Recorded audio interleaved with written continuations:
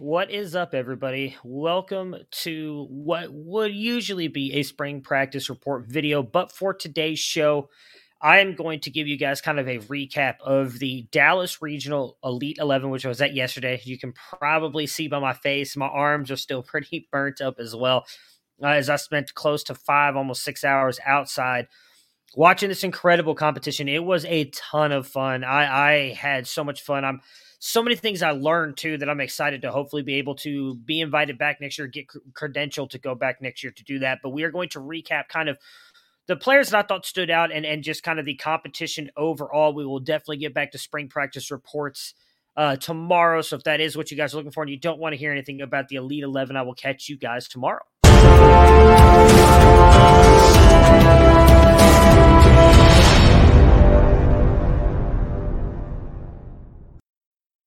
All right, so if you guys were in our Discord at Campus to Canton, you saw me talking about Austin Novosad from the minute I got there. He was extremely impressive. In my opinion, he was by far the best player throughout that entire competition. When I got there, you've got to check in. And again, I'd never been there before, so I'll be honest, I was nervous. I wasn't really sure what I needed to do. I was trying to kind of see what everybody did, because a lot of the stuff they tell you is, hey, like, do not get in the way of a lot of the drills and all this other stuff. And they said there's like specific areas that the media can stand. So I didn't know. I thought, there were certain areas we had to stand. We were able to we pretty much had access to everything, which was really cool. And it started out with drills that were going on all over the field. They had multiple different places, or multiple different teams going as like 4 to 6 groups, if I'm remembering correctly. And they just had them all over Trinity High School field doing all different kinds of drills. Here is one of Austin Novosad in a short area drill right here. Here. A lot of it is, had it gone the opposite direction, I think you would have.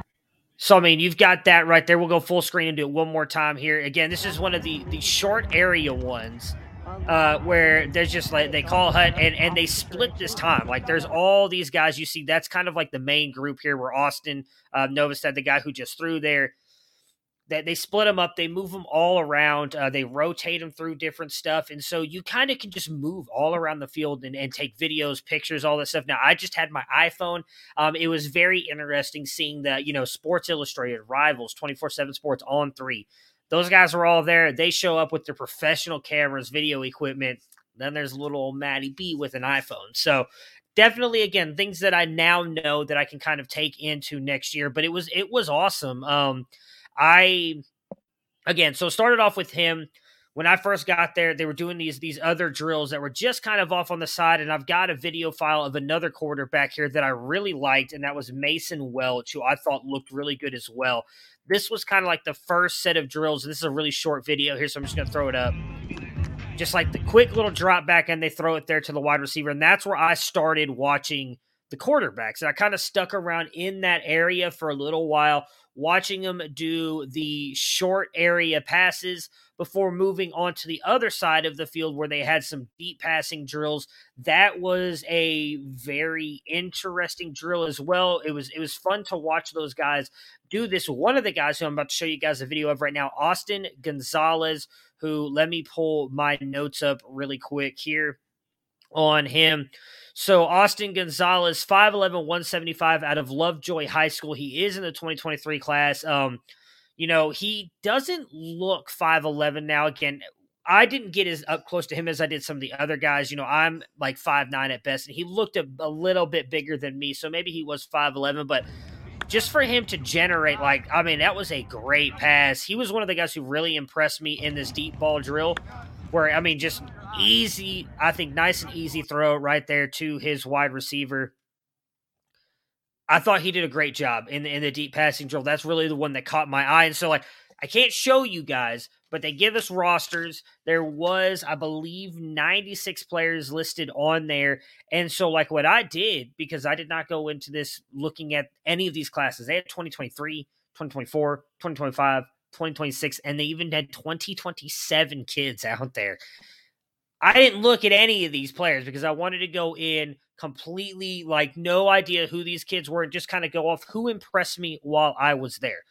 And again, Austin from step one in that very first drill that I showed you of Mason Welch doing, it was just like, okay, like this kid's got some serious pop in his throws, really good mechanics. I'm going to try and see if I can find the other one of him where I think this is the sideline throw here. Maybe this is the same one. Had it gone the No, it's direction, different one. Like, I mean, you can see right there, like he's just very smooth, really good passer. And I mean, just in every single drill was really, really impressive. They moved him again all around. So I was trying to catch as many different groups as I could. I didn't want to focus in on that group. I would say that was probably group one, and the one that Austin Novosad was in, which also Jackson Arnold, who is the high profile name there. I think a lot of people were talking about him. You know, I had a chance to talk to the 24/7 Sports guy, Texas Ags, and Rivals a little bit here and there. And those guys were like, that's the guy they were talking about. And they were following that group the entire time. They would rotate him again all over the field. I didn't follow them. I kind of really wanted to pay attention to everybody if I could. I just kind of wanted to get eyes on everybody. So, like, I did just drop an article on CampusToCanton.com last night about my experience, and I was very honest about some of the players. Like, you know, Kevin Sperry, 6'1", 190 in the 2025 class, looked really good. I didn't get to see all of his drills, though, but in the stuff that I looked, he looked really good. Jake Strong was another guy. He performed really well, and they had like combine testing stuff. He was also really good, 6'2", 200 pounds out of Northwest High School. I thought he looked incredible in the deep passing, showed fairly decent mobility in the mobility drill, which I'll show you guys here in a second. But I didn't get to see any of his short and intermediate stuff because I was continually moving around the field, just trying to watch different groups at different times and catching them through all the different practices. It's something that, you know, I'm hoping in the future maybe we can have or figure out a way to get more than one person there. Now, I did have my wife there with me, but we were both kind of working together, going through stuff. She was helping me take notes as I was trying to record videos.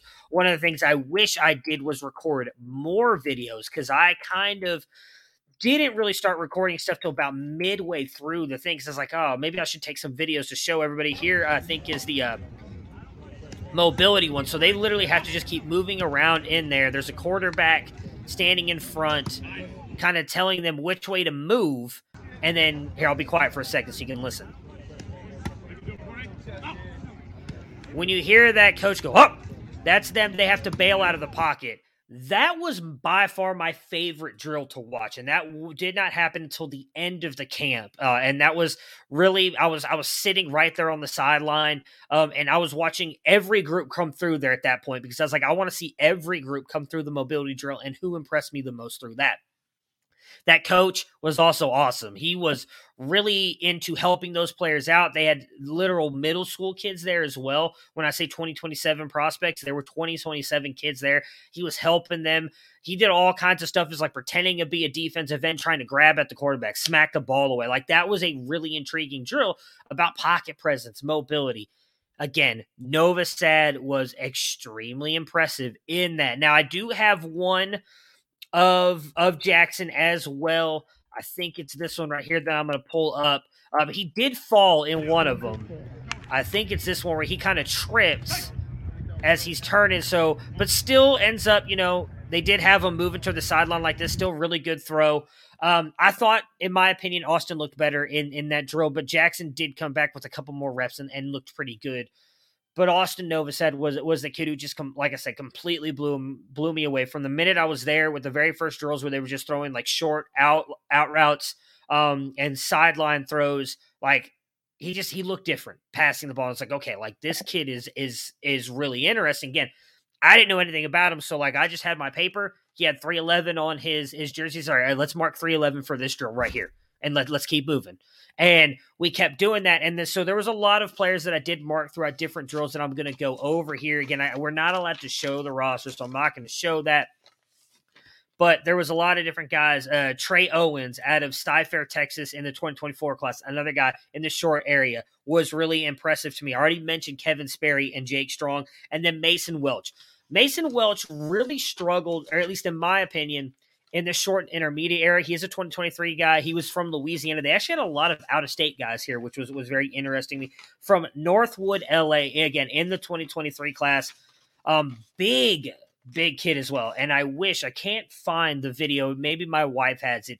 I mean, he's a grown man. He looks like he's 30-something years old. He is massive. Still did pretty good in the mobility drill, though. Not quite as, athletic looking as Austin's Novosad, Michael Hawkins, who we'll get to in a minute, or Jackson Arnold, but still looked good.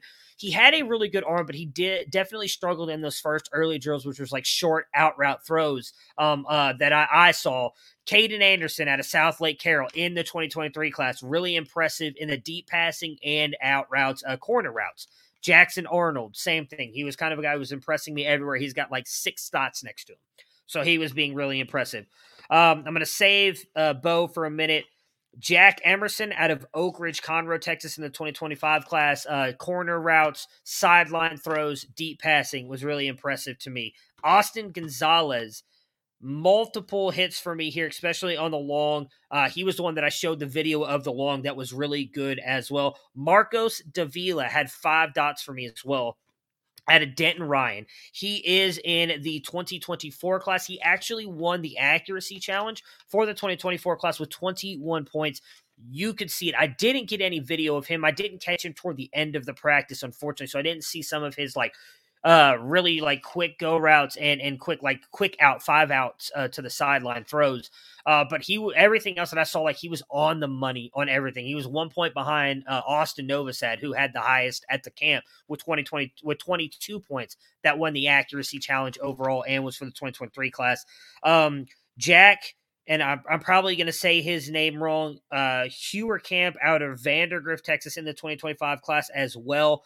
That was really impressive to me and everything. And Graham Knowles out of South Lake Carroll in the 24 class, really good deep passing, corner routes, kind of like in the intermediate area. Did not see a lot of his short passing. And then Bo Edmondson, Lake Travis, 23 class.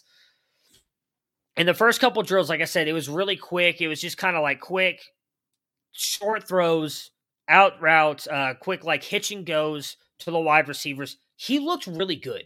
Unfortunately, and I don't know what happened, but he suffered some kind of injury. My wife and I were actually standing right by the medical tent at that time. He came limping over. Couldn't tell if it was an ankle or a calf, but he never came back. Really sucked because I thought he looked really good early on. He's a kid that I would have loved to see more out of. He's someone I'm definitely going to dive into. Lake Travis has done a really good job of developing quarterbacks, and he did look good in those short and intermediate throws there, but it was a really great experience. I'm so thankful to Brian Stump and the entire Elite 11 crew for allowing us, for Campus to Canton, to come out there. I got to meet some very incredible people. I've got my XFL shirt, wrong arm, XFL shirt on. Legend Cavazos, the defensive back going to the Ohio State University. His father was there as a scout for the XFL. I got to meet him and talk to him for a couple minutes. There was a lot of interesting talk there. And so for those of you who are subscribers to us at campustocanton.com, there were some very interesting nuggets dropped about Quinn Ewers, Arch Manning, Cade Klubnik, DJ Uiagalelei, or Uiagalelei. I'm sorry, DJ U. I feel bad because I'm really bad at pronouncing names. And I'm going to drop that here on the second half of the video, but that is going to be for subscribers only because those guys, they got to see a lot of the behind-the-scenes stuff, more stuff than what I just showed here. We were talking in the Discord all day while I was there yesterday, just kind of talking to them. I was, like I said, at 11:30 in the morning, I was already sending them messages, hey, this Austin Novosad kid is good. And he ended up winning the accuracy challenge, got an invite. I cannot wait to see what he does in the finals. I'm rooting for him. He was really, really impressive to me. But if you're a subscriber to the site, you guys will get to see the second half of this video that I am going to save for them. Again, guys, definitely check it out. Elite 11 Dallas Regional was so much fun. Continue to pay attention to the Campus to Canton channel. We will be at 5 of the remaining 6 Elite 11 regionals here, with different guys covering different ones, and we'll be giving you guys all kinds of nuggets throughout that stuff, and I'm going to do my best to be at the finals as well if possible to kind of cover that, so stay tuned for all of that, guys. Thank you so much for tuning in. We'll be back tomorrow on Tuesday with some spring practice stuff, and if you are a subscriber, stay tuned because now we're going to get into the good stuff. Just wanted to give myself an endpoint there, give a couple seconds, so I'm going to be honest with you guys. I don't know who the player was, but there was a guy who was at the Elite 11 camp. He was decked out in Elite 11 garb. that was apparently a first-round draft pick. According to Legend Cavazos' father, they were kind of messing around with them. He was talking about, how he's been with Elite 11 for like the past 5-6 years, and up until this year, Quinn was the most impressive guy that they've had at the camp. He was dealing with some stuff last year. He actually, for those of you who don't know, had a double groin injury and had to have surgery on it. Like, he injured both of his groins, had to have surgery in his junior season, and he never really kind of recovered from that in his junior year.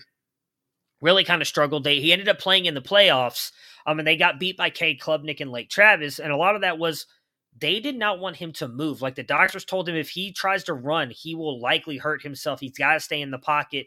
So that's what they built the game plan around. But they said they talked about how glowingly about Quinn Ewers until Arch Manning got brought up. At which point, and this was the gentleman that I do not know, and I'm just going to be honest, guys, I don't know what his name is, and I did not want to ask because I did not want to be that asshole. I was like, hey, by the way, what is your name again? I'm just some idiot at Campus to Canton. A scout from SI, Texas Ags, and 24/7 Sports were all talking with this Elite 11 guy. He said that he believes Arch is going to Texas. He said he's like 90-something% sure that he's going to Texas. There's obviously a report that just came out Monday, today, that they're making it feel like a second home to him. They think Arch can beat out Quinn next year. There was a lot of talking, so I'm just going to be honest, and the reason I want to keep this part private is this was not a formal interview. It was not me asking questions. I'm going to be 100% honest with you guys. I was eavesdropping the shit out of this conversation. We were sitting on the bench at this point. It was wrapping up it was like the last hour of the competition. I was literally recording the mobility stuff, and I hear them start talking about Quinn, and I'm like, oh. And so I just kind of like leaned back on the bench, and I'm just kind of like listening as they're talking. And they like Quinn, talked glowingly about him, but they said they think Arch is better. End of story. Plain and simple. They think Arch Manning is better than Quinn Ewers. And they think that whatever school Arch chooses, he's going to start year one. They think he's that good. I disagree with that. I know Austin, we did a little stages the other night, disagrees with that as well. Neither one of us have Arch as our top quarterback in the 2023 class. But again, those guys do get to see a lot of stuff that we don't. So it does make me question that just a little bit. Like, okay, what is it that they've seen? What is it that they know? There was a lot of talk about how smart he was. He knows the game. He's going to be able to run any offense that he gets into. And they talked a lot about how, like, if Quinn doesn't go out there and ball out this year, he won't have that job next year. Then it's going to go to Arch. So that's how much they believe in Arch Manning. It was incredible to hear them say that. And I don't know that I necessarily believe that. I'd be very surprised if Quinn wins that job this year, which they did say they think he will, regardless if he's ready or not. They did dive into a lot of talk about how Sark has got a lot of pressure on his head. They're not going to fire him if he has another bad year, but I think bringing in Quinn, bringing him back, highest rated quarterback, and God knows how long, there's a lot of pressure on Sark to play him this year. If Sark does, and say Quinn is good or okay, they think Arch will take that job next year. Now, if Quinn is really good, maybe Arch sits for a year, but they think that he's going to play right off the bat. So again, just to hear someone say that to me makes me think, okay, they really think this kid is special. Going to DJU and Cade Klubnik, there was a lot of talk about that. This guy said that he's talked to DJ recently. He thinks that it was all mental with DJ. It was nothing else. He's got the tools. He's a really good quarterback. He's got the talent. They said it was all mental for him. And they were blaming Dabo, offensive scheme, and recruiting. And this was interesting to me because Austin has said this before, and again, just proves to how smart he is, number one, and how it kind of made me kind of like, okay, cool. Like, some of us do know what we're talking about, because he kept bringing up, like, what made Trevor Lawrence so good at Clemson was he always had at least Amari Rodgers to dump off to, because he was always getting open in the middle of the field. It gave him someone, if he couldn't get the ball to Justin Ross, or when defenses were double or triple teaming Ross or Higgins, he had Amari Rodgers. DJU does not have that. And so there was a lot of them, they think, in the conversations they had with DJ, is he was trying to force things because he didn't have that person to dump off to, and he wanted to. They do think Cade is good, and they also said that DJ has kind of said, like, it's put a fire in him competing with Cade because he's seen all the reports about it. Hey, Cade's going to win this job and everything.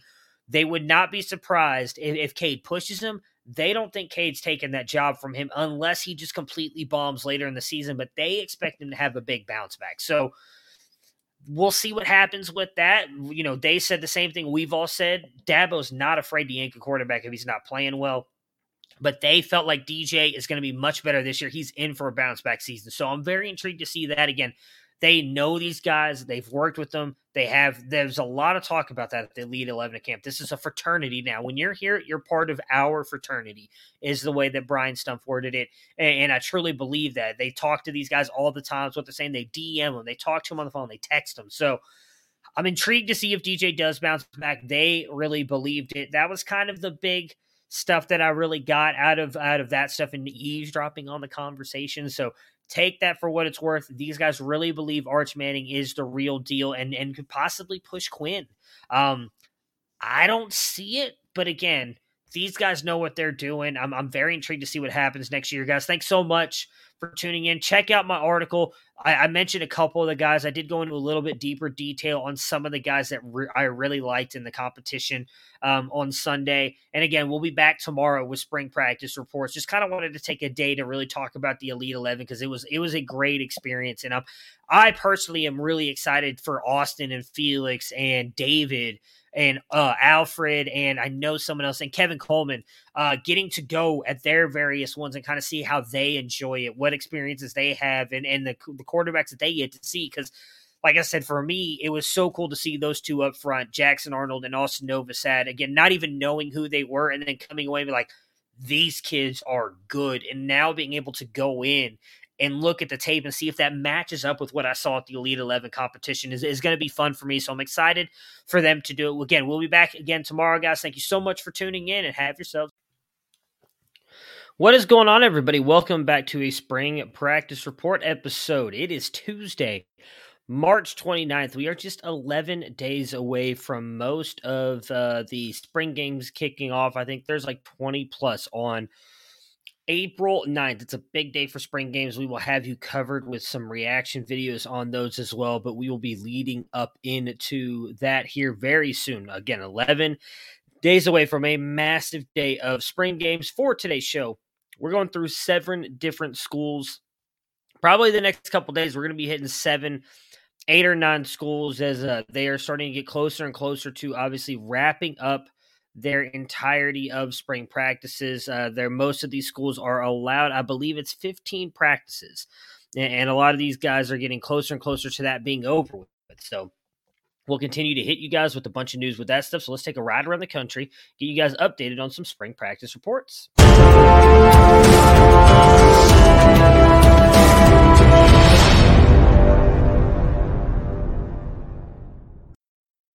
All right, so we are going to start at Miami, where Felix's guy, Tyler Van Dyke's big arm and ability to push the ball down the field has been a perfect fit for what Josh Gattis is wanting to do here with their new offensive system. And according to Miami beat reporters, that he is spreading the ball all over the field. These wide receivers are running all different kinds of route combinations, and it's all just working together. Another big takeaway, completely different run game and everything they're going to be doing there in Miami. I still think Jalen Knighton's the guy there, but I'm very interested to see what that means.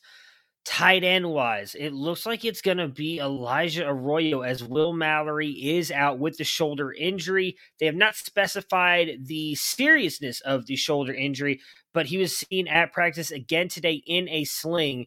If there's any kind of even decent shoulder injury, he could be out for a while. So it could be wheels up for Elijah Arroyo and Jaleel Skinner, the incoming freshman. You know, Will Mallory was definitely impressing, as was Arroyo, but he is out for a decent amount, at least right now.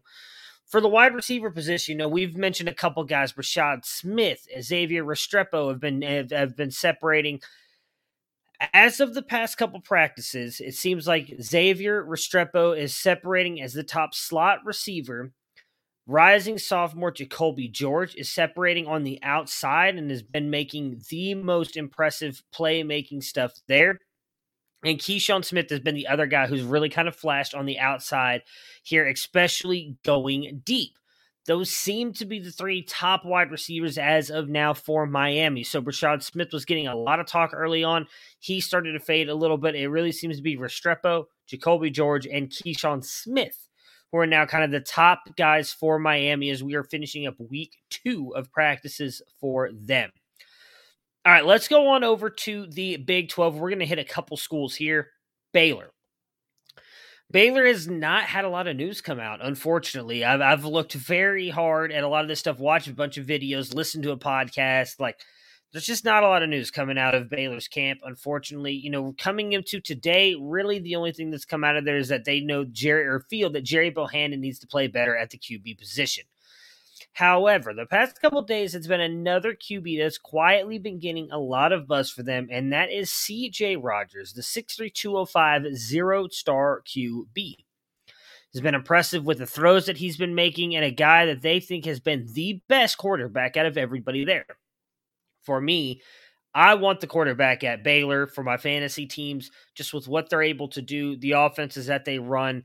So he's the guy that I might be willing to snag late in a lot of my C2C drafts. There's going to be 2 quarterbacks we mentioned today that I'm grabbing at the end of my C2C drafts that I think have some very sneaky upside going into the future. And again, the Baylor quarterback's one of them, and C.J. Rogers is getting a lot of love. Now, if Thiegel's watching, who's in our Discord, Austin Novosad is committed there and is coming out next year. So I do think he is the future. But C.J. Rogers is getting a lot of love, or at least quietly. There's been quote-unquote whispers about how impressive he has been here at Baylor.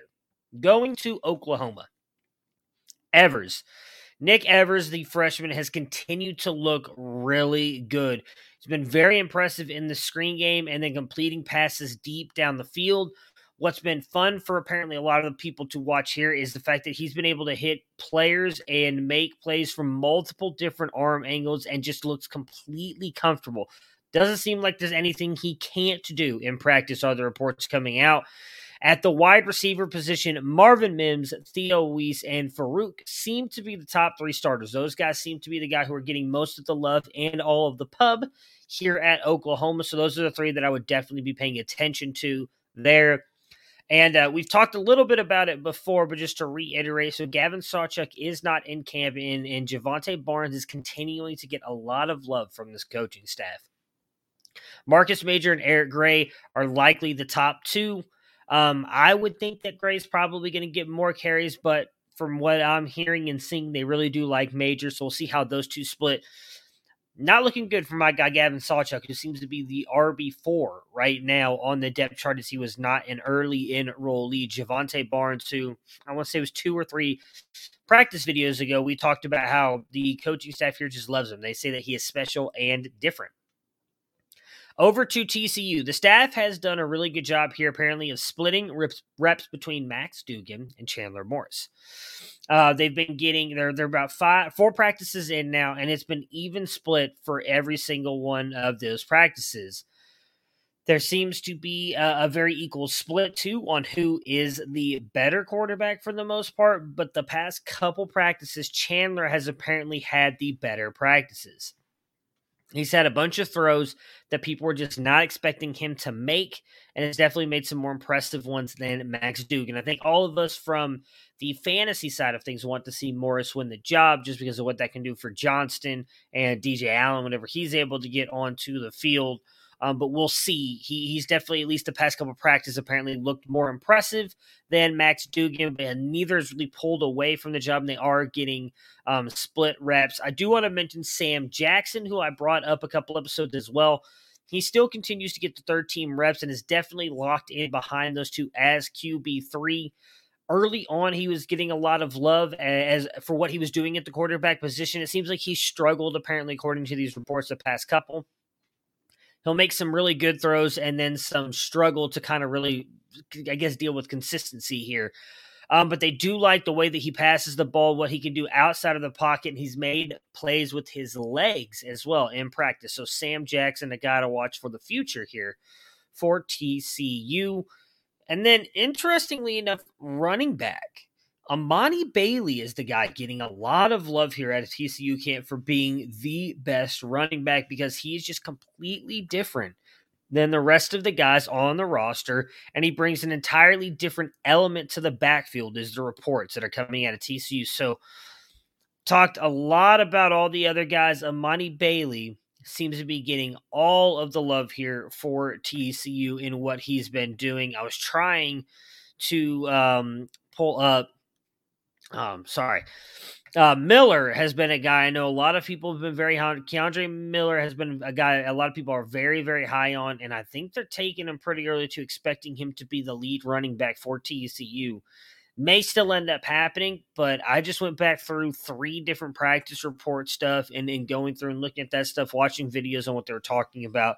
And Amani Bailey is the guy who's getting more love than any other running back on the TCU roster. Last team that we're going to talk about in the Big 12 today, Texas. Not looking good for my prognostications here on Quinn Ewers, as Hudson Card and Ewers have both been kind of hit and miss in the drills here the past couple days. They have been working side by side. And if you ask a lot of the people there, they're saying right now that the edge is going to go to Card on who gets the job. He has continued to take the first team snaps as of even up to today, Tuesday, according to a lot of the reporters over at Horns 24/7. Now, the reports have also said that Ewers is clearly the better passers and he looks better passing the ball. Definitely has been more efficient deep passing and in crossing routes. But right now, Card is not giving up this job without a fight. Like, he is taking this to the wire. At least that's what the reports are saying. Again, you may not believe that. You may say, hey, there's no way they don't give the job to Quinn Ewers. And I think I kind of lean in that camp, especially after what I heard at the Elite 11. But the fact that everybody's talking about how good Card is looking, this is not coming from the coaching staff. This is coming from people who are watching practice and other reports. Some of it is coming from coaches as well. Like, it's not great for Quinn, especially because it's very well known that Sark runs a very complicated offense. And the fact that Card has had a year in that system, I do think gives him a little bit of upside over Quinn Ewers. There have been a lot of whispers, obviously, as well, about Arch Manning heading to Texas. He made a second visit here recently. There was a lot of reports talking about how they've kind of made it a second home to him. Don't overlook the other quarterback that came in this past year in Malik Murphy. He was at practice today without a walking boot on. There are pictures of him going into practice without the walking boot. Looks like he is healthy. He did not practice. He was on the sideline, but definitely a promising note to mention that he did not have on a walking boot.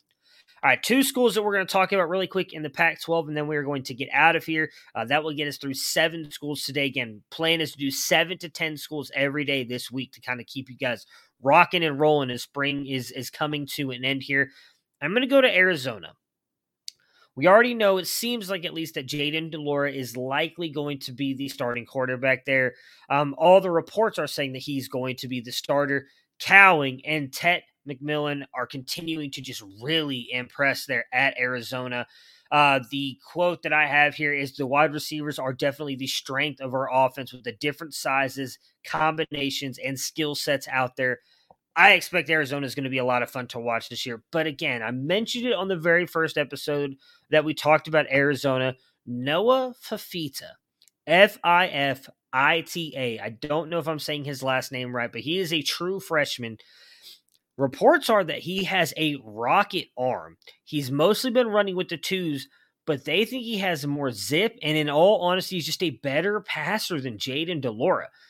I don't know that this is going to mean anything this year, but the fact that they're already saying that they think he's better than Jayden de Laura, like, I would not be surprised if this is not Fifita's job next year. And again, I want a quarterback. I want the quarterback in the Washington State offense. So Noah Fifita, a guy that I guarantee you nobody is talking about outside of our spring practice reports, and I can guarantee you has not been drafted in a single C2C draft.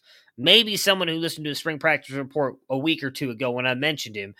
Outside of that, he's not being drafted. I will 100% take a shot on him being my last pick. Just apparently is really, really impressing at camp, and that is what you like to hear from a true freshman. Don't know that it means anything this year again, but maybe the future of the Washington State program. And I'm sorry, the Arizona program. I don't know why I said Washington State. I do know why I was thinking that. Washington, at least, because we're going to hit Washington last.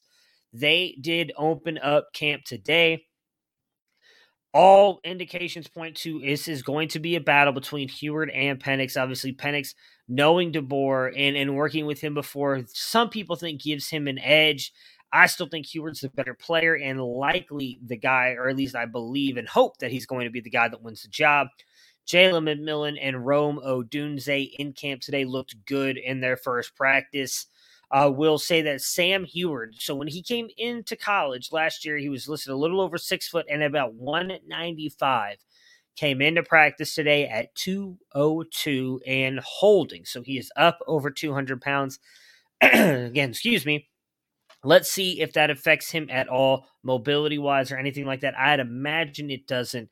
Washington kicking off theirs today. A lot of talk about that quarterback battle. It's a one that I am watching very closely, as I do think, obviously, Kalen DeBoer, one of the better offensive game callers in college football right now, what he was able to do at Fresno State, and even before that.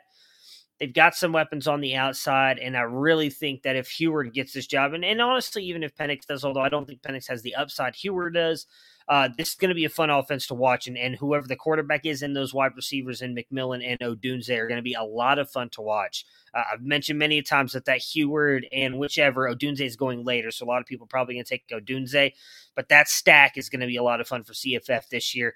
But it's not his job yet, but I do think it's good that he's up over 200 pounds. So that will do it for us today. We'll be back again tomorrow, probably promptly at 7 o'clock as Devy Debate kicks off tomorrow night with another 7 to 10 schools where we will discuss different spring practice reports. Everybody have a great night, and I will look forward to talking to you guys again tomorrow. What is going on, everybody? Welcome to another spring practice report video here.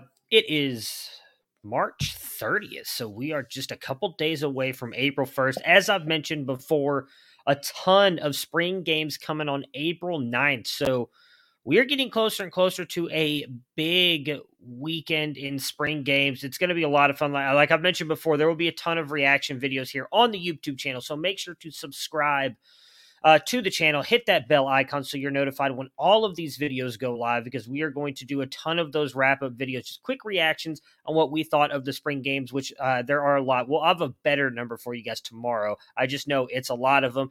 But for today, we're going to take you guys on a quick ride around the country and update you on a couple schools' spring practices.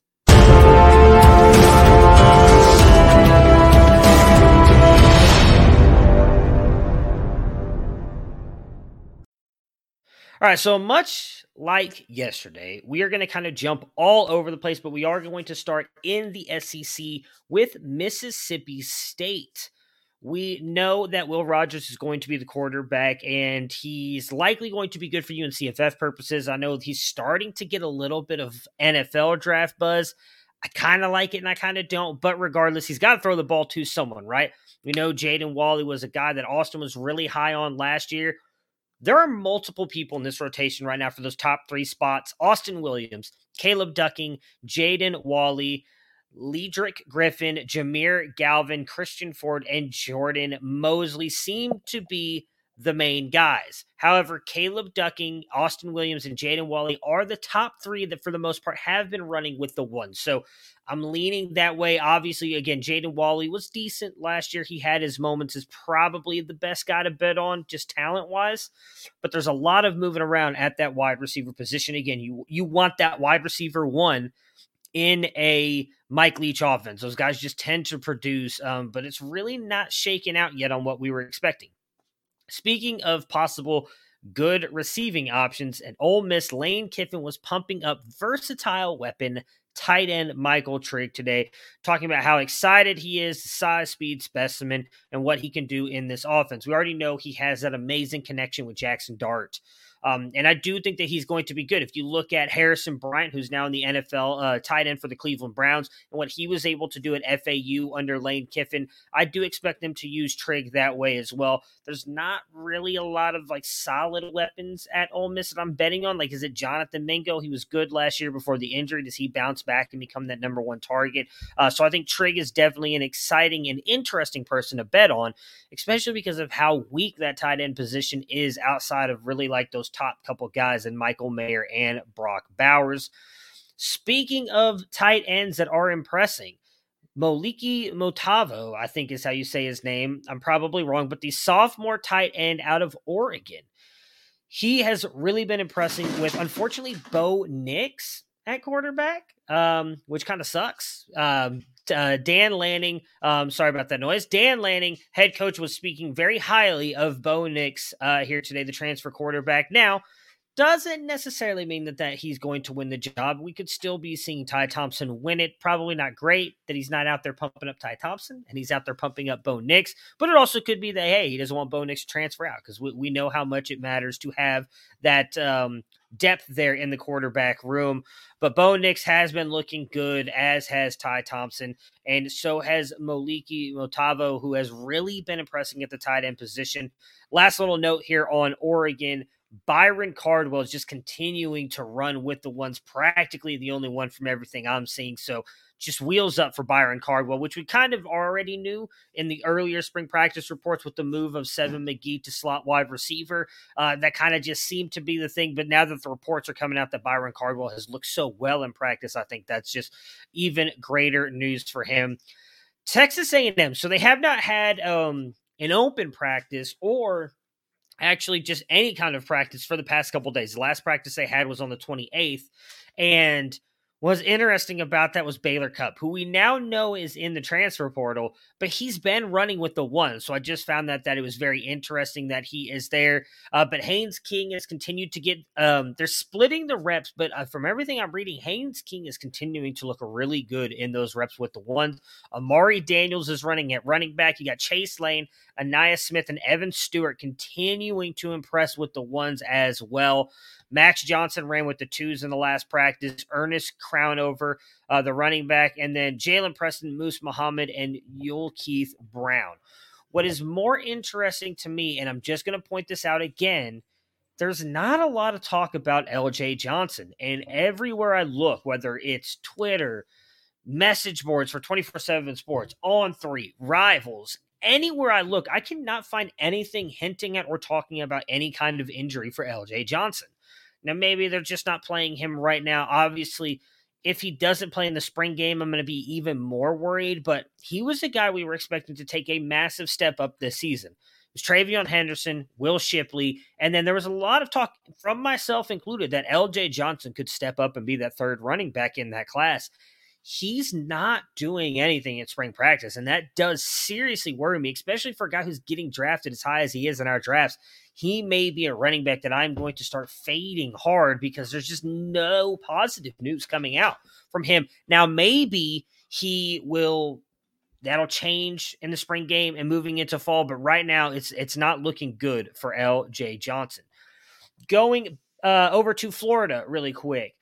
Anthony Richardson, Florida had an open practice today, so some notes from that was that Anthony Richardson had some very nice passes, but he still struggled to produce consistently. While he does do a good job at times going through reads and making the right pass, and then a couple plays he doesn't. He stares down his receivers too much. Obviously, it's still early on, but it's not looking good on that aspect of things for consistency and him not staring down his receivers. There are also reports, though, that there's still a large gap between Richardson and Jack Miller. So that does, I think, kind of mean wheels up for Anthony Richardson. He's been being drafted highly. There have been some, including myself, saying, hey, like, Jack Miller may fit what Napier wants a little bit more at quarterback. Maybe he's going to get the job. The fact that they're already staying 7 practices in at Florida, that there's still a massive gap between the two, typically you see these guys and these coaches saying like, hey, it's close. It's 50-50. It could go either way because they don't want these guys to transfer. Like Jack Miller's not transferring out more than likely. If he does, he's got to sit a year. So they're being, I think, a little bit more honest about this. The fact that they're saying there's a big gap between the two is just nothing but good news for at least Anthony Richardson's stock. There are always talks, though, that if Miller were to be put in on duty, he would be good. Apparently, A-Rich's favorite target has been Xavier Henderson, who's been making a ton of great plays and been a very good deep threat. Justin Shorter has also been fairly good in the red zone in the past couple practices. So those two guys getting a lot of love here as well from the Florida staff. There was one more name, and I'm sorry, I forgot it. I got to pull my other note up. Lorenzo Lingard as well. Demarcus Bowman did have a good practice today as well. There was reports that he broke off quite a couple runs there. I still don't know that he unseats Montreal Johnson, but hey, if this might be the time to sell him if that those reports get kind of widely reported, because I don't know that it's there with Demarcus Bowman. Going over to Memphis really quick, they also had an open practice here recently. Seth Hennigan just continues to look comfortable in leading the group. Javon Ducker seems to be the guy who is really impressing out of the backfield, especially in catching the ball. Grant Gunnell has also looked good. All the reports are that he is 100% recovered, which I had mentioned a little bit ago. Still splitting time with the ones and twos. Does look like Hennigan is getting more first-team reps. So again, they're saying it's a battle, but based on seeing some of that stuff, maybe Hennigan is still going to be the guy. You guys know I'm a big fan of Grant Gunnell, so I'm pulling for him. But it looks like it's, at least right now, Hennigan's job to lose. Going over to Notre Dame really quick, and this story, when I read it, it brought a tear to my eye. It made me so happy. Austin's favorite running back, Audric Estime, has been looking really good in practice for the Fighting Irish. He has been considered this just like large tank running back who's just going to be like a goal line guy and run people over. Well, so far in practice, he's been making people miss in space. He's had sharper cuts than expected and has actually shown some very good explosive lateral agility. He's been impressing as a receiver on one-on-one drills as well and in scrimmage.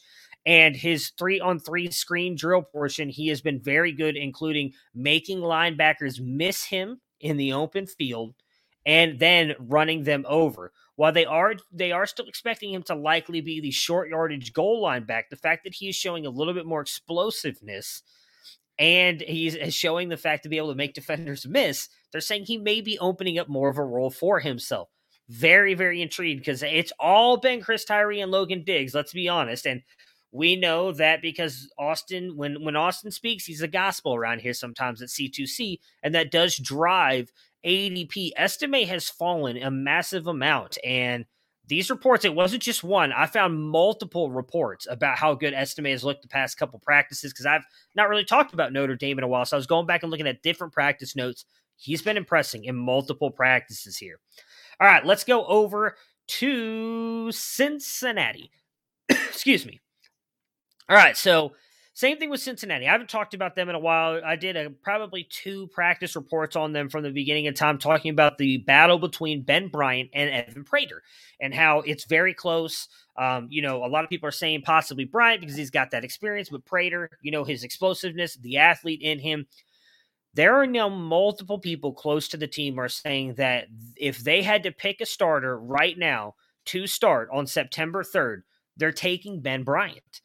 They're giving him the slight edge over Prater through 7 practices because of just how good he's looked passing the ball. Now, they're still saying that Prater is right on his heels, and a lot of that is just because of what he can do off script, off platform, whatever he can do with his legs. He's definitely a better runner when things break down, and that is where Prater is succeeding. But within the rhythm of an offense, Ben Bryant is just blowing Prater away on that side of things. And so looks like it's leaning heavier and heavier toward Ben Bryant being the guy for the Bearcats, which is going to be interesting, because if he's announced a starter, what does Evan Prater do? I do like Prater. He's a guy that I was pumping up earlier this offseason at the past couple practice reports. So I've told you when I talked Cincinnati, maybe we need to pump the brakes on him. And the fact that there's multiple people who cover the team are now saying that if they had to pick a starter, they're picking Ben Bryant. That's got to be concerning. One big interesting note out of Cincinnati. The last time we talked about them in spring practice reports, I said that we know that Jerome Ford is gone and they don't really have a running back to kind of like replace there. So what are they going to do?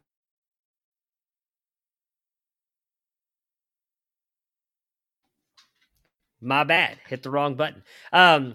Miles Montgomery, the second year back out of Jacksonville, Florida, who has prototypical 3-down size, has emerged over the past 4 practices and is the guy that is standing out 7 practices through right now. So I think that might be a guy I'm willing to take a stab on. We know how they like to use those running backs. They do have 4 guys in there, but Miles Montgomery is the guy who's really standing out now through 7 practices. I would bet on him. Again, he's got prototypical size. He's a receiving down back as well. Is he going to be Jerome Ford? Probably not. But he's a guy who I guarantee you right now is not being drafted. So why not take him and then see what happens, especially if they're not going to have Prater there, who could obviously take some rushing yards and everything from him. I don't think Ben Bryant's going to be doing that much, and they may hand the ball off a decent amount at times here because Cincinnati, maybe are not expected to make it back to the playoffs, but I'm sure they think that they can. Miles Montgomery, second year back, guy to pay attention to. 2 more teams before we get out of here. Oklahoma State has had a couple of interesting practices here. So Spencer Sanders is practically the locked-in starter here, guys. He's looked very good in passing drills, especially to Talon Cetron, who has continued to impress with his size. He's continued to stand out and look like not even just the best freshman, but one of the best receiving options on the field. I mean, they are literally saying like he is part tight end, part receiver with what he's doing. Like his size and intangibles are just showing in every single practice. They're hitting him on fades to the end zone, throwing up corner routes. Like it's ridiculous apparently how good Cetron is looking. He's a guy that I'm willing to take early in my drafts because I just think with the way they pass the ball, Cetron is going to have a massive year as a freshman, I think. And Garrett Rangel, while he is not going to be the starter, I did just want to point out, is continuing to impress as well. He's a guy that I'm pretty sure Alfred was very high on in our freshman guide, a guy that he talked a lot about when we did our process going through the freshman guide. He's continuing to impress. He's looking good. So I think he's likely the guy for the future there at Oklahoma State. And last but not least, Arizona State here. Just a couple updates. So Trenton Bourgo, who I believe is how you say his name, is continuing to get most of the first-team offense reps. You have Paul Tyson, who transferred in from Alabama, has run with the 2s the past couple practices. And they're still splitting time between Xavier Valade and Daniel Nada. I don't know who I'd really bet on. I'd probably just avoid both of them as I don't think that Arizona State's going to be very good anyways. Andre Johnson, Ricky Pearsall, and Elijah Badger, Jalen Conyers continue to kind of be the guys there at wide receiver. A lot of people had asked about LV Bunkley Shelton as I was doing these things, and he is definitely dealing with an injury. Again, he is there. And he is with the team. He was suited up, but did not do anything in at least the parts of practice that the media was able to observe. So he's back with the team. He at least had and was dressed for practice, but with what they were able to see, he was not practicing. So that is your last update there. We will be back again tomorrow with more schools and more updates. I hope everybody has a great day. We will talk to you guys again soon. What's going on, everybody? Welcome to another spring practice report video. It is March 31st, last day of March. We've got April 1st and all kinds of spring games right around the corner. We're going to talk about the ones that are going on this week, and we've got games on Friday, Saturday, and Sunday. And again, that puts us almost a little over a week away from a big weekend in spring games. As again, the 9th has just a ton of games on, and we will definitely talk more about that next week as we get closer into those games. But as of right now, we've got a couple teams to talk about today, so let's take a ride around the country.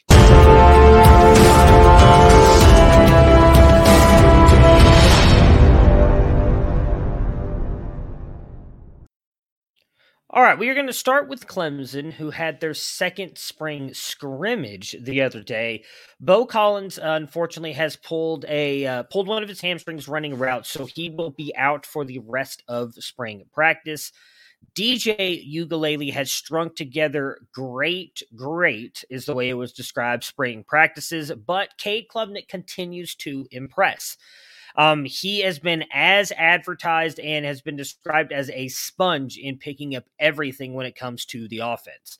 Right now, we talked about it, I believe, in the very first spring video that I did, that Cade Klubnik had come in a little bit underweight. I think it was at about 180, 185. He is reportedly up to 190 right now, and the goal is for him to be right around 200 in August. He said he's not going to put a limit on it, but he's aiming for anywhere between 199 and 205.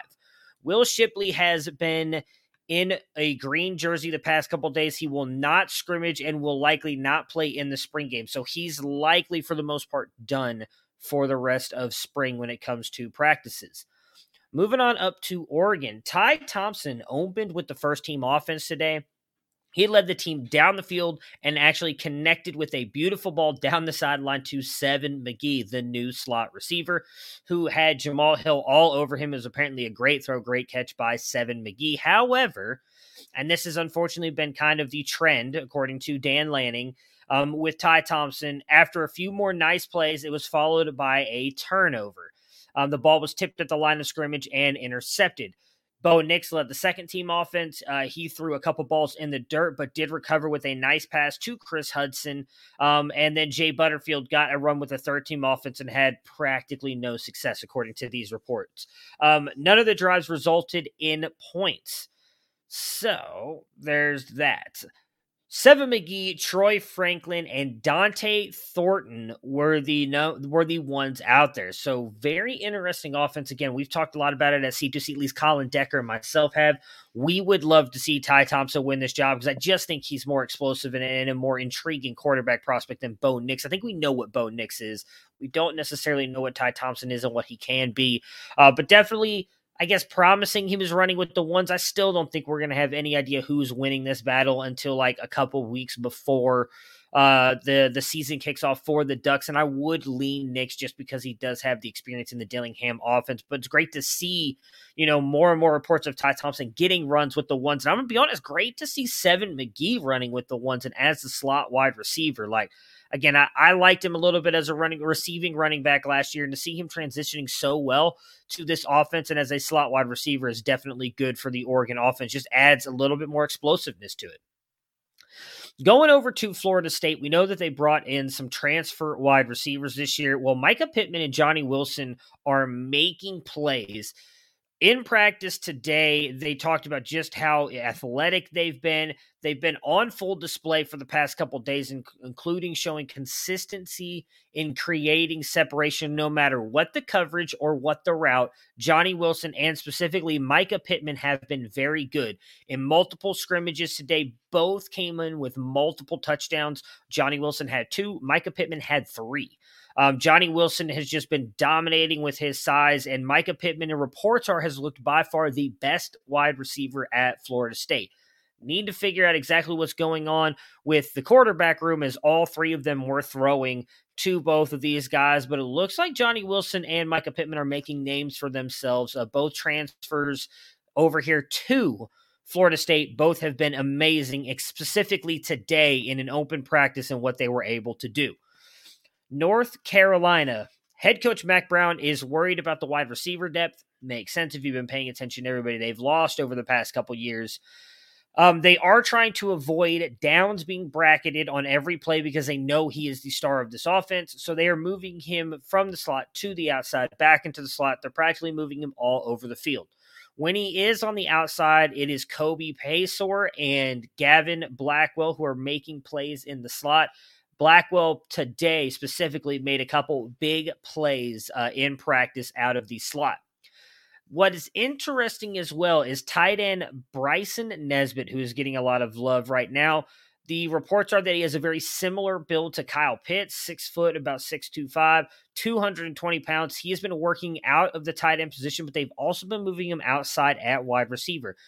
Mack Brown has been saying they're doing everything they can to just kind of add more weapons to the field for whomever the quarterback is, again, so that everybody's not just bracketing Josh Downs.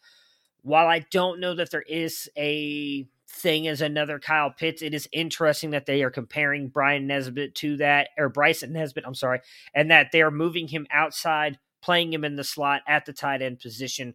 It's going to be interesting to watch moving forward. Mack Brown did have a press conference today, and he did say that there is only one person who has locked up a starter position outside of Gavin Blackwell in the wide receiver and running back room, and that is British Brooks. He is the only running back that has a solidified position. Everybody else is still competing, and he said somebody else needs to step up. That being said, he did say that they are pleased with George Pettaway. He is, and he is, quote unquote, he is so fast he can do things in space. That's what he said. So Pettaway getting a little bit of love, but British Brooks is the running back to at least start the season, it looks like, for the North Carolina Tar Heels. Going on over to Iowa, there's not really been much to take away from the quarterbacks here, but I feel like I haven't done enough of the ACC and the Big Ten, so I tried to hit a bunch of those schools today. Spencer Petras, though, has looked the best of the group, according to these reports. And Brody Breck as a wide receiver that is making a name for himself. He has been very impressive in running routes, been very technical, looked very clean, made some very good catches. Don't know that he'll be the starter. He is filling in for Jackson Ritter, who has been out and will be out all of spring because of an injury. But a lot of the reports are because of how good Brecht has been playing that he might be earning himself a spot in this rotation somewhere. Not that we really want to have any Iowa receivers, at least for fantasy. Just something to notice, something to note that Brecht is looking really good here for Iowa. Michigan State had some very interesting notes, I thought. So I mentioned it. I've only talked about Michigan State probably twice at this point. And the theme of their practices, according to Mel Tucker, has been every position is open for battle. Peyton Thorne is, at least right now, the leader in the quarterback room, but quarterbacks Noah Kim and Caden Hauser are pushing, and they are getting a lot of love. Tucker said of Hauser, him coming in early was big for his development. He's already learning in the offense, and I could easily see him rising up the depth chart. He just has that it factor.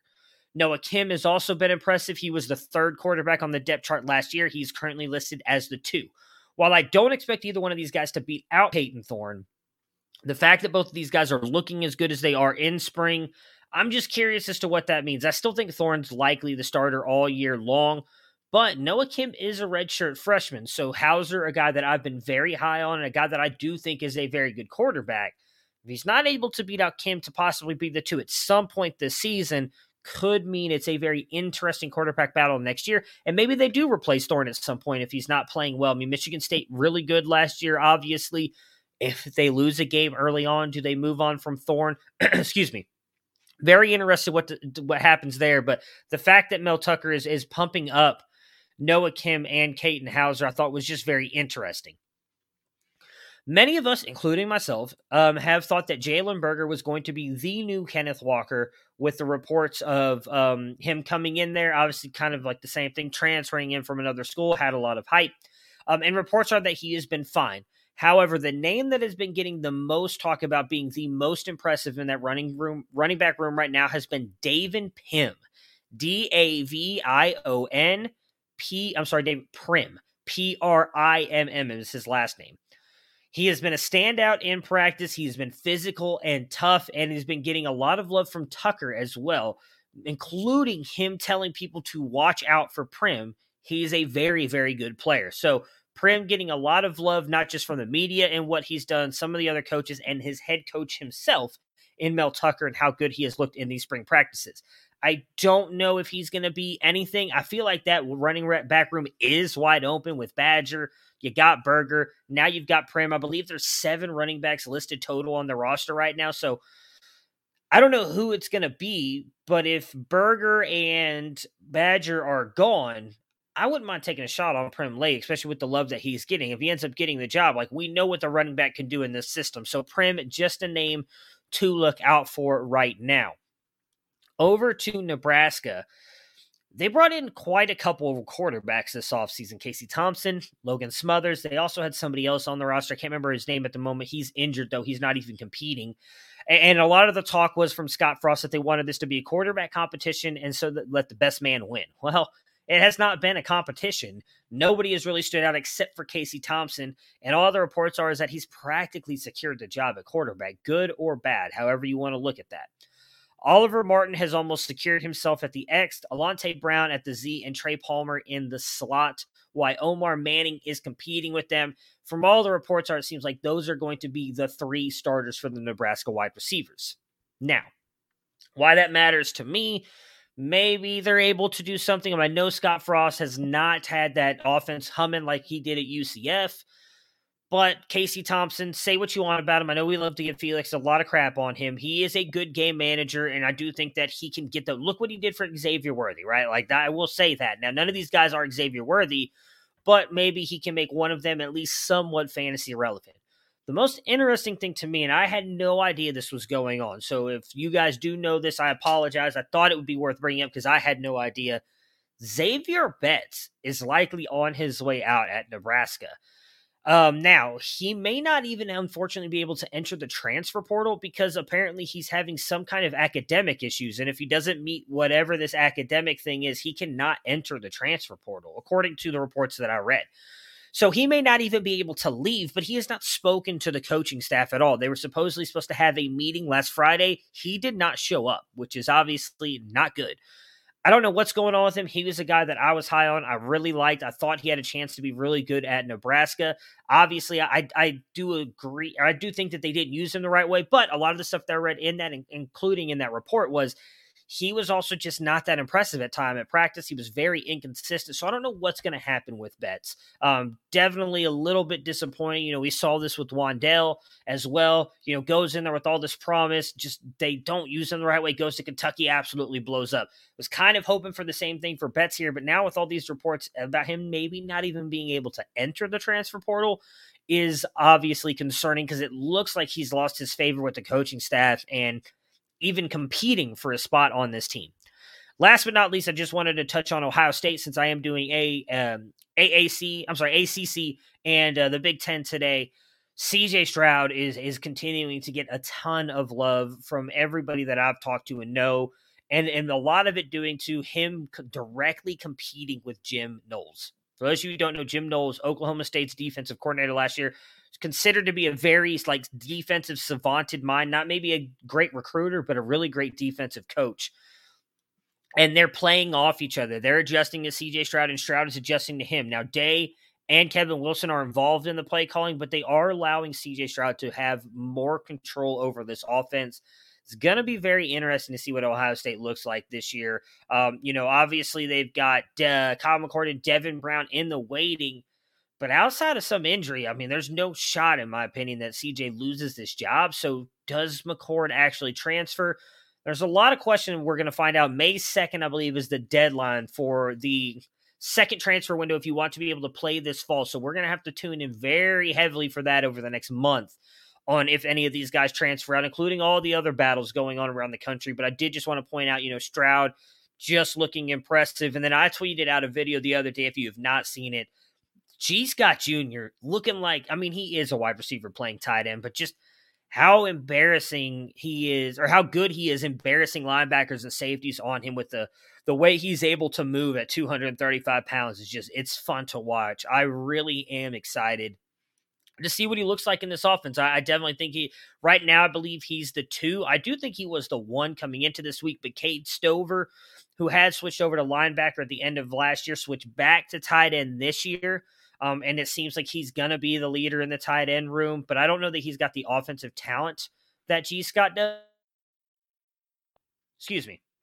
So, very interested to see what they do with G. Scott. I mean, he definitely gives them an advantage because defenses are going to be keying in on Marvin Harrison and JSN, and that gives them a guy in the middle of the field in G. Scott Jr., who could do some damage. That is where C.J. Stroud loved to find JSN last year because you had those defenses bracketing Garrett Wilson and Chris Olave and trying to take those guys away. So he just kept dumping it off to JSN in the slot.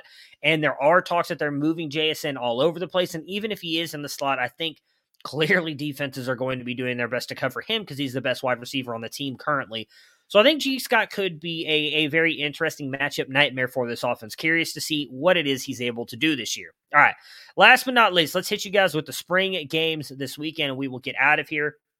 So tomorrow, Friday, Georgia State and Syracuse have their games. On Sunday, you have Southern Miss, Michigan, and Charlotte. And then on Sunday, Coastal Carolina and Louisville. So you have got 7 games going on this weekend. And again, a ton more coming over the next week. We're reaching the end of spring practices. A lot of the teams that I just talked about were on like their somewhere between 7th and 9th practice, which are only allowed to have 15 over the spring period. So we're reaching the end of spring practices. Again, these games, we're going to try and give you some wrap-ups of those. We'll continue to bring you guys more and more news as we reach the end of all the spring stuff. So, guys, thank you so much for tuning in. We will talk to you guys again tomorrow. What is going on, everybody? Welcome to another Spring Practice Report episode. It is April 1st, April Fool's Day. Not a lot of notes that I could find for today's stuff, but a lot of it is central in the Pac-12. So for today's show, we're going to take a ride around Pac-12 country.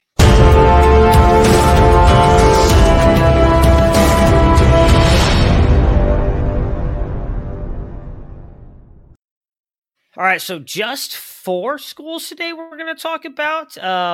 Again, not really a lot going on spring practice report-wise. We do have a couple games, 2 that went on today, actually. Southern Miss played Georgia State as well as Syracuse. I have not seen any updates on those, but I'll get those, and we'll definitely talk about that on Monday. Again, Michigan and Southern Miss, Charlotte all go tomorrow. On Sunday, we get Coastal Carolina and Louisville. So I'm going to try and update you guys on all of those as, again, we lead into what is going to be a massive weekend next weekend for spring games. But on to the Pac-12 stuff for today. Arizona State. The offense is still struggling in practice. There's been a lot of miscommunication, players running the wrong routes, wrong play calls, and the defense just seems to be dominating. Whether that is not a benefit, but a reaction to how bad the offense has been, I honestly don't know. But Arizona State's offense has just not been good. Dalen McLemore, I believe is how you say his name, really wasn't doing much through the first couple weeks of spring practice here for Arizona State, but the last 2 practices has been practicing with the ones at quarterback and 2s. When camp started out for Arizona State, it was Trenton Bourgo and Paul Tyson, the transfer from Alabama. However, on Saturday last week, McLemore started taking second-team reps, and then twice this week, he has actually been practicing with the ones. A lot of the reports are it's still kind of hard to read who's going to be the starter here, but the one thing that was pointed out was McLemore, who is a third-year starter, just seems to have more zip on his balls than the other 2, just seems to be passing a little bit better. So that's something to watch out for. I don't know that we want the quarterback from Arizona State, but the fact that McLemore has now jumped in here over the past couple practices and was an afterthought. It was all about Trenton Bourgo and Paul Tyson when we first started talking about these practices, I think is something to watch out for. Elijah Badger, Ricky Pearsall have really established themselves as the top 2 wide receivers on this team. While there's still a lot of talk about how good LV Bunkley Shelton will be for them, he has been limited in practice due to an injury. And Badger apparently has been the most impressive and was last year as well, but that didn't translate on the field. So will that translate this year? I don't know, but Badger and Pearsall have really been the top 2. Bunkley Shelton still getting a lot of love, though, from the coaching staff. Going over to the running back room really quick. We know that it's likely going to be Xavier Valladay and Daniel Nada. Nada's getting a lot of love, though. They're calling him a very slippery back who shows a lot of flash. Obviously the big question is, can he carry the workload as their workload back? I will say that, and I don't know how to say his name, but their running back coach says that he thinks he can, and that they will know if he can do it through the first 2 games. So when you hear that we'll know through 2 games, if not, it can carry the load, I feel like he's going to be the starter. He's been running with the ones a lot. I know Valladay got some run with the ones in the last spring practice report when we talked about Arizona State. But the fact that you have the running backs coach saying we'll know through 2 games, if not, it can handle the workload or not, to me says he's going to be the starter. I may be reading too much into that, but that's just my thoughts. Going over to Arizona, sticking right there in the same state. I know I talked about him on the very first time I talked about Arizona. Running back Jonah Coleman is just quickly becoming the guy. in this running back room. He has been difficult to bring down, even by upperclassmen. According to this, he's been a legitimate part of the passing game. And there was a big thing here in this where not only did he make a big catch in the latest spring practice report, but there was a fumble and he was willing to jump on it and like beat out defenders to get the ball. He also caught a ball with his fingertips in the end zone for a big touchdown. Jonah Coleman is becoming the hot name in Arizona. I promise you nobody's talking about him anywhere else. He's the guy that I would get for the running back position here for Arizona, which I do think is going to be a much better team this year with the team that they're building around him. You know, I've talked a lot about Noah Fafita, who I really like at quarterback, but you know Jayden de Laura is going to start more than likely. The wide receivers, it's probably been a little bit since we've talked about them. Tatora McMillan is just continuing to dominate. So Christian Roland Wallace is considered one of their best corners, physical corner, and he has been going almost one-on-one with Tet every single practice, according to the reports. And for the most part, Roland's kind of been getting the better out of him, except for these past two practices where McMillan is really starting to hold his own. He beat him for 2 touchdowns today, one where he beat him off the line, and another one where he got him on a comeback route, also scored a touchdown. So Tatora McMillan, we talked about it, was making great catches on the sidelines, just kind of really showing off in that first practice, has really started to continue to make a name for himself. And then, according to this report, and you just love to hear this, right? Jacob Cowing has been impossible to cover with one defender so far. Now, maybe that just speaks to Arizona's defense. I don't know. But they've said his speed and just overall vision of finding holes in the secondary has been incredible and on display in every single practice. You can see why he was one of the best receivers in the portal. He is just getting a lot of love. And then Anthony Simpson has been as well. He's kind of been the third guy, but he's been getting a lot of love as well, making a couple one-handed catches in practice, really impressing the coaching staff. But again, Tatora McMillan, Jacob Cowing just seem to be the dudes in Arizona's practice. And I think we'll get a fair amount of workload with Jayden de Laura being the quarterback. So those are two guys that I would definitely target. Said I was much higher on Tet than most of the guys in the freshman guy. I know he fell fairly down for us, but I do think he's going to really kind of shoot up. He's going to be one of those guys I think we maybe kind of regret ranking as low as we did. Going over to Stanford, I posted this run earlier. Last night, actually, is when I saw it. But E.J. Smith continues to impress at Stanford's practice. He had a couple really long runs in practice, and Coach Shaw has been very complimentary of Smith, saying that he's exactly what we hoped for. We saw this out of him in last spring. Now we're seeing it again. We're really excited. Hope he stays healthy so we continue to see this in season. So again, E.J. Smith, I think he's a really good running back, taking away the fact that he's Emmitt Smith's son. That has nothing to do with it. Watching what he was able to do against a Texas competition as a freshman coming out, as I did write his freshman profile at that time for a different website. He's a guy that I've been a really big fan of. I think he can do it all. You know, he's not the fastest back, but I think he's shifty enough. He's got enough speed, really good receiving back. I'm very interested to see what he does here at Stanford. Talk about him being a receiving back, though. You need Tanner McKee to get him the ball. McKee has thrown picks in multiple practices. Now, I know, may not mean anything, right? Go back a couple years ago, Jimmy G, 49ers practice, threw like 5 interceptions, and then he took that team to the Super Bowl, I'm pretty sure, that year. I'm not saying Tanner McKee is going to take Stanford to the Pac-12 championship and into the playoffs, but I do want to note that he has been throwing his fair amount of interceptions in practice, and that Bradley Archer and Cale Lucas have looked the best at wide receiver. Don't know if that's really going to matter, but I wanted to point that out. Last but not least, we're going to go to Washington, who is now 2 practices in here. There was an 11-on-11 session today. I'm sure you guys saw it. It was kind of making the rounds everywhere on Twitter. Penix hit Rome Odunze for a about 60-yard touchdown pass.